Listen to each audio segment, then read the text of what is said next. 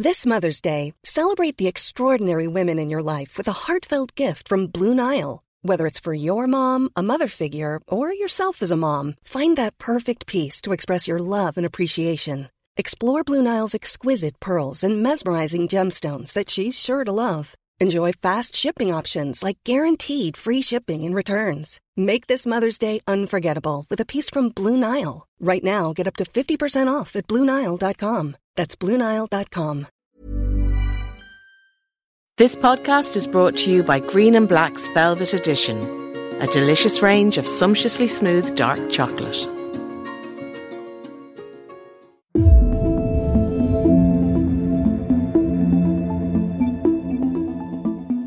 You're listening to the Irish Times Women's Podcast. I'm Kathy Sheridan. Award-winning Irish Times reporter Rosita Boland and Journalist of the Year travelled to India recently with her colleague and our picture editor, Brenda Fitzsimons, to investigate waste pickers and innovative recycling projects taking place in Bangalore. One part of what she discovered, fascinatingly, during her time there was a shocking story of a multi-billion euro industry in the city's slums, where human hair is a valuable commodity that fetches a high price in beauty salons in the West. The trip was organised by the Simon Cumbers Media Fund, and the article, The Hair Collectors, Where Wigs and Hair Extensions Come From, is available to read on irishtimes.com, and I urge you all to read it. I'm not sure if you'll ever look at hair extensions in quite the same way again. Rosita came into studio to talk to me about what she and Brenda saw in Bangalore. Rosita, how did you come on this story? So myself and Brenda Fitzsimons were funded by the Simon Cumbers Media Fund to do this story about innovation in recycling in Bangalore in India.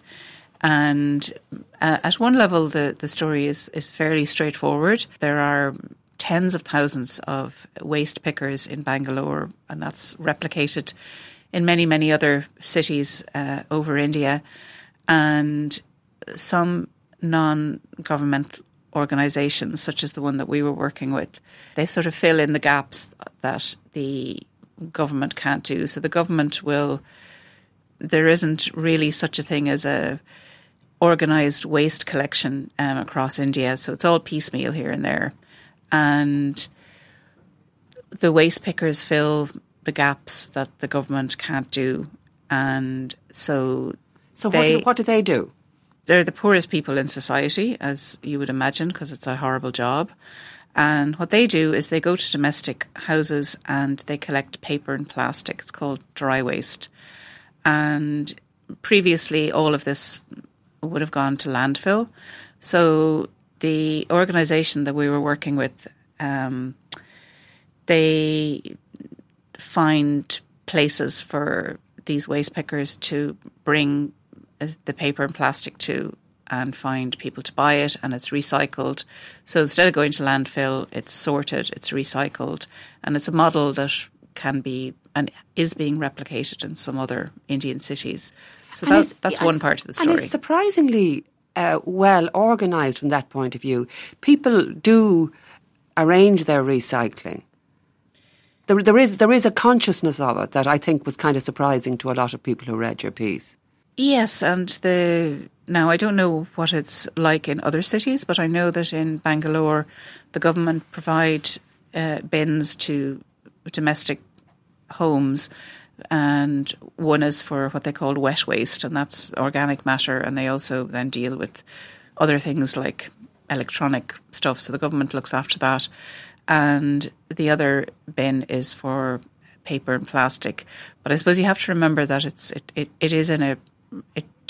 they collect it in a kind of a horrible way. It's nothing is washed, for instance, so you have a lot of food containers, and so they get paid a particular number of rupees per kilo, and all of these people, waste pickers, live in slums, and they bring the paper and plastic back to the slums, and they're piled up, they're sorted, bagged, piled up in corners of the slum. Then they're collected maybe once a fortnight or so and brought to these so-called dry waste recycling centres, which sounds kind of clean and organised, and it's mountains of plastic bottles and plastic containers and I have a rodent phobia, and there were lots of rats running around the place, and the hardest thing about reporting the story for me was trying not to scream my head off every time I saw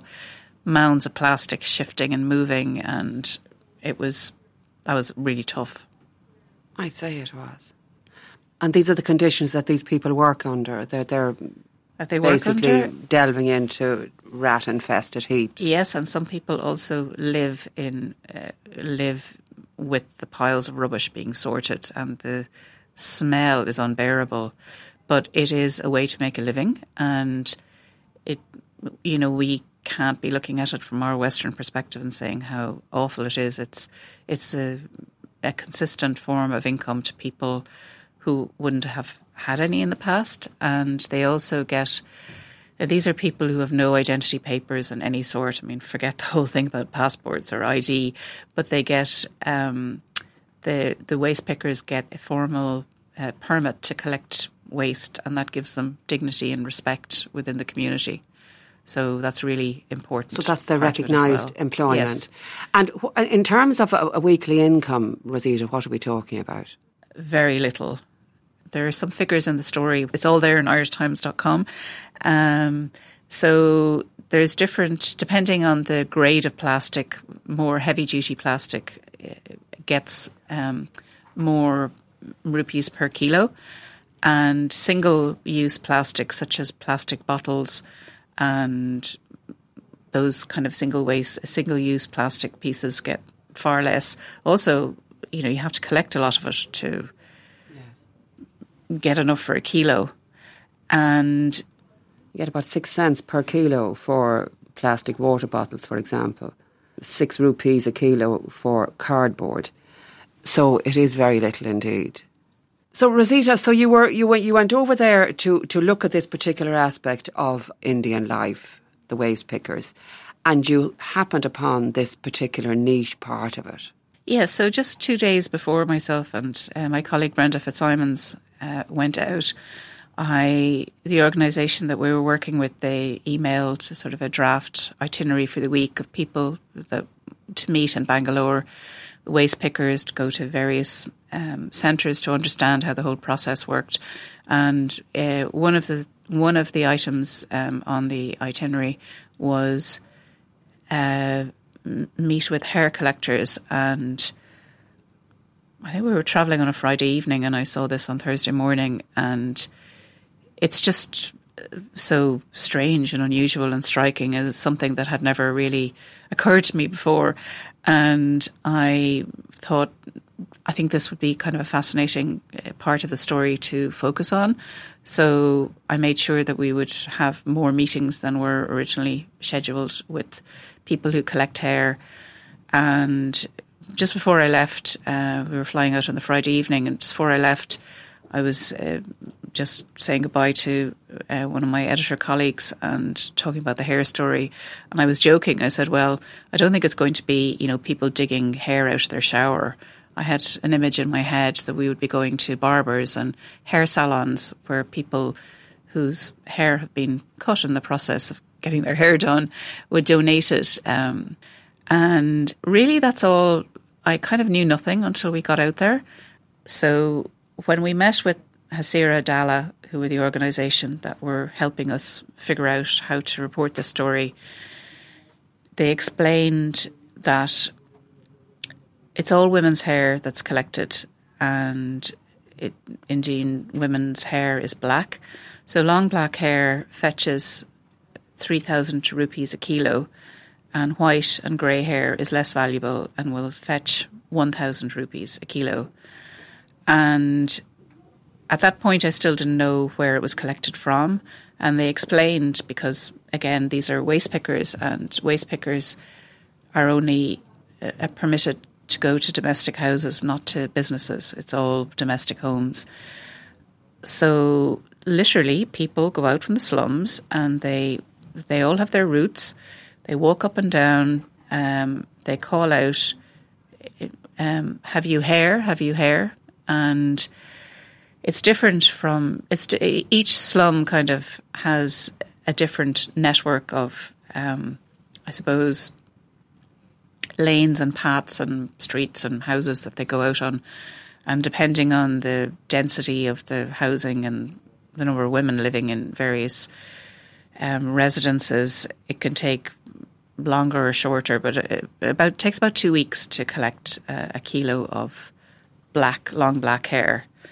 And just to be clear about the value of this, the buyer who comes in and buys it from the hair pickers pays 2,400 rupees, which is the equivalent of €31 a kilo, just so people have that in their heads. Yeah, so the people who collect the hair get about €31 per kilo, and it takes between 10 days and a fortnight to collect that much. And then that's the very first link in a chain that goes all the way to the West. It's estimated that in 2 years' time it'll be a $10 billion global industry in hair extensions and wigs. So, and just going back, Rosita, to where the hair actually comes from, you had this idea you would be going into hairdressers and barbers and that sort of thing. In fact, it's not like that. They're going around the streets calling out hair. It's not going into hair salons and barbers. It is calling out in front of domestic houses, and women who have saved the combings from their hairbrushes and their combs. Usually they'll save for a week or a month, depending on how many women are in the household. And they come out, I mean, I saw it myself. I saw a woman come out with a handful of hair combings from whoever was in her household. And it's different in every slum. Some women will give their hair for free, and some because it has a value. And in India, economics is as micro as you can get it. There is a barter system. So one slum that we went to visit, and we followed the women out with, they have a barter system that they had cardboard. They were holding cardboard, and there were tiny little hair clips attached to them. So they would, give it's a trinket basically. And some other women had really cheap kind of aluminium utensils, tiny little drinking containers, some bowls, and depending on how much hair they were getting from that household, they would get a smaller, the woman giving it would get a smaller or bigger piece. So not everybody gives it for free. And then that's just one part. So then the hair has to be sorted, because obviously it's just in a kind of a ball, the way it comes off your comb. And it's almost mind-blowing to think of sorting through a kilo of strands of hair and separating the black from the grey, because it's all, see, there are people of different ages in the household, so it all comes together. And one of the group of women that we followed, we went back to the slum, and there were others there working on hair that had already been collected and come from a distance. I mean, they're beautiful saris, it's a really hot, bright day. We're in the middle of the slum, and these women are sitting down and their hands are busy working. And from a distance, we could be kind of at a craft group anywhere in the world, people embroidering or knitting or sewing. And as we went closer to them, we could see that they were sorting, literally strand by strand, sorting the hair. And before they can sell it on to the next person, it needs to be sorted. So they also wash it, and we saw then at some point when they've collected, sorted enough, it'll be kind of loosely gathered into a sort of it'll be plaited at the very top end, washed and hung out to dry. And it is the most surreal sight, really surreal. It's the oddest looking washing you're ever going to see. What is the washing process, Rosita? It is completely and utterly, at that stage of the process, it couldn't be more analogue. I don't know if that's the right word. It's being washed in filthy containers of water. Anyway, by the time it reaches the West, it'll be completely sterile and clean. But this is at the very, very beginning of the process. We were there for a week, and we saw a lot of hair, and there's just something incredibly visceral about seeing hair. clumps of hair. And in one slum, the hair that's collected there isn't sorted at all. So we were brought deep into the slum. A mat was put out, we sat down, and the hair there is clearly it's a very valuable commodity. So it was in a metal trunk, and one of the men who was the kind of the leader of the slum, he had the key for the padlock. And as we sat there, and the 40 other people living in the slum were also looking at us and looking at the box, he took out the key, he opened the padlock, he lifted the lid of the metal trunk, and he started to lift out white plastic bags, and in a kind of a frenzy he started opening them and throwing the contents onto the floor of the hut that we were in, and it was hair. It was just hair, balls everywhere, and that remains under lock and key until the next buyer in the chain arrives once a fortnight and weighs it and removes it. Green and Black's Velvet Edition range brings a variety of signature flavours, introducing a smoother, velvety taste with a premium chocolate experience, and all with our Green and Black's promise of the finest ingredients and ethically sourced cocoa. Rosita, one of the things, if people refer to the piece in the Irish Times with those amazing photographs by Brenda Fitzsimons, which really bring what you're describing to life in terms of the surreal image of the women sitting around like a little craft working team. One of the things you also do is we compare the price of hair per kilo for the people, for the hair pickers, and what it ends up as in a hair extension in Dublin.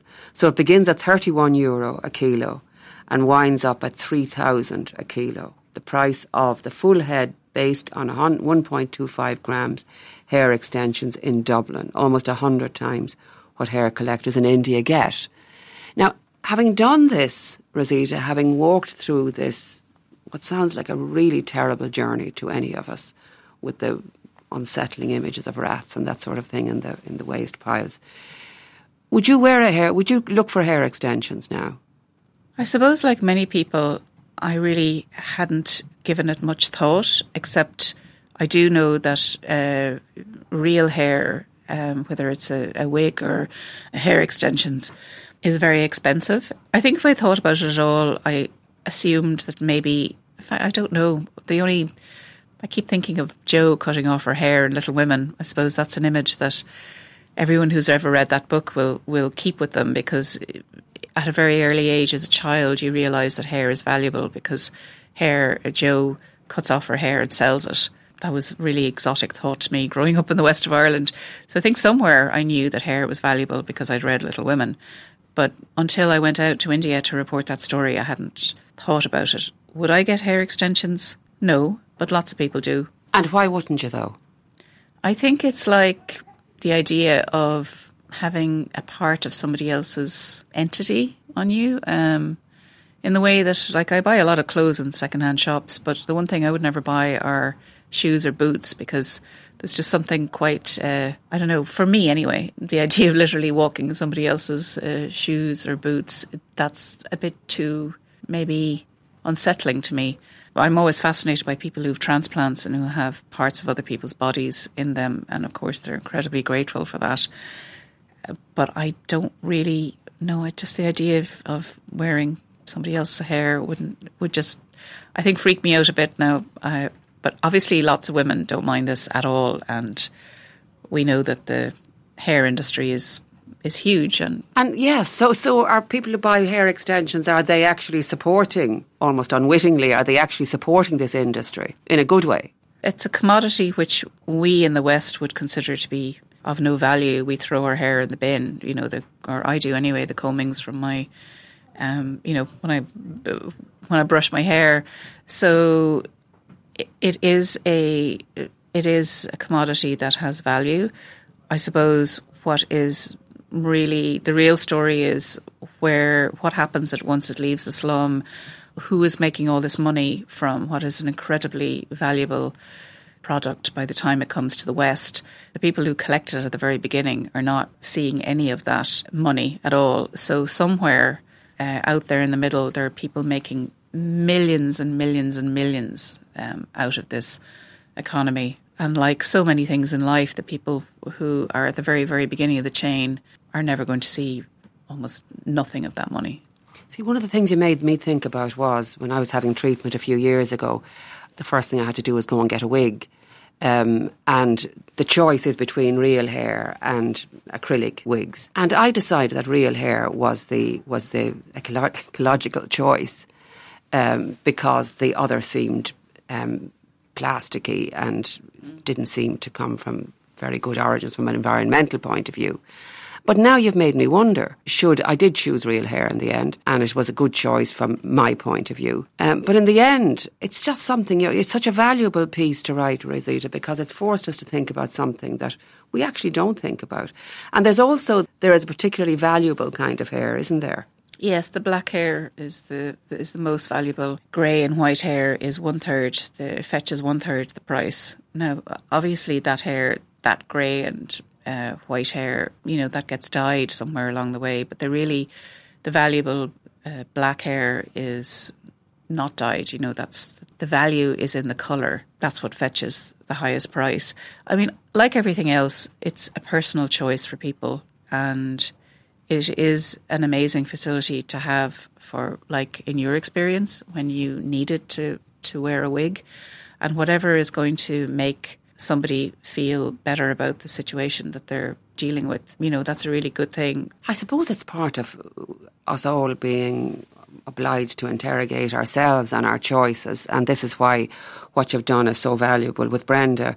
In the end, Rosita, what did the trip in its entirety tell you about waste and how it's being handled, or where we're all going? Are we all going to hell in a handcart? We know that we are producing insane amounts of plastic, and it's so depressing. And I thought it was quite ironic that when we were at Dublin Airport flying out, from the terminal that we were flying out, I have a SIG water bottle, which I've had for years, and I fill that up as I go along the way. And I was looking for a water fountain to fill up the bottle before I got on the plane. In a lot of airports around the world, there are fountains where you can, you can drink from and you can fill your bottle, and I could not find one.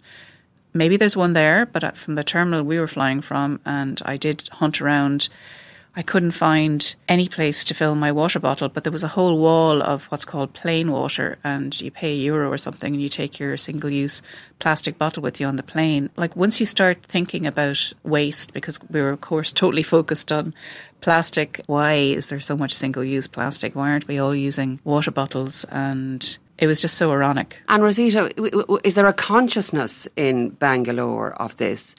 Are they aware that they are part of quite an important movement now, the waste pickers? Some people are, but at base it's about money. It's a way to make money. So I think that we're privileged, so we think about the environment in a different way. For these people, I don't think the environment ever, waste pickers, I don't think that ever enters their head. I mean, you just see the appalling, abject poverty that people live in, but they see paper and plastic as a way to make money and to survive. So it's as basic as that. Rosita Boland, thank you very much indeed. And also Brenda Fitzsimons for the photographs. And you can find her brilliant piece, The Hair Collectors, with Brenda's photographs on irishtimes.com. Remember, you can subscribe to us wherever you listen to your podcasts. We're on Apple Podcasts and Spotify. And you can always find us on irishtimes.com. If you do want to get in touch, we're on Twitter and Facebook at IT Women's Podcast, or you can email us on thewomenspodcast@irishtimes.com. If you like what we do, then please do head along to iTunes and give us a review and tell all your friends about it. The podcast is produced by Roisin Ingle and Jennifer Ryan, with JJ Vernon on sound. I'm Kathy Sheridan, and until next time, thanks for listening.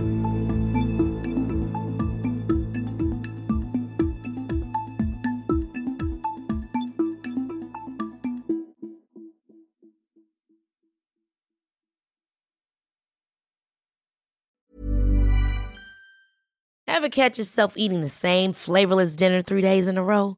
Dreaming of something better? Well, HelloFresh is your guilt-free dream come true, baby. It's me, Keke Palmer. Let's wake up those taste buds with hot, juicy pecan-crusted chicken or garlic butter shrimp scampi. Hello Fresh. Stop dreaming of all the delicious possibilities and dig in at HelloFresh.com. Let's get this dinner party started.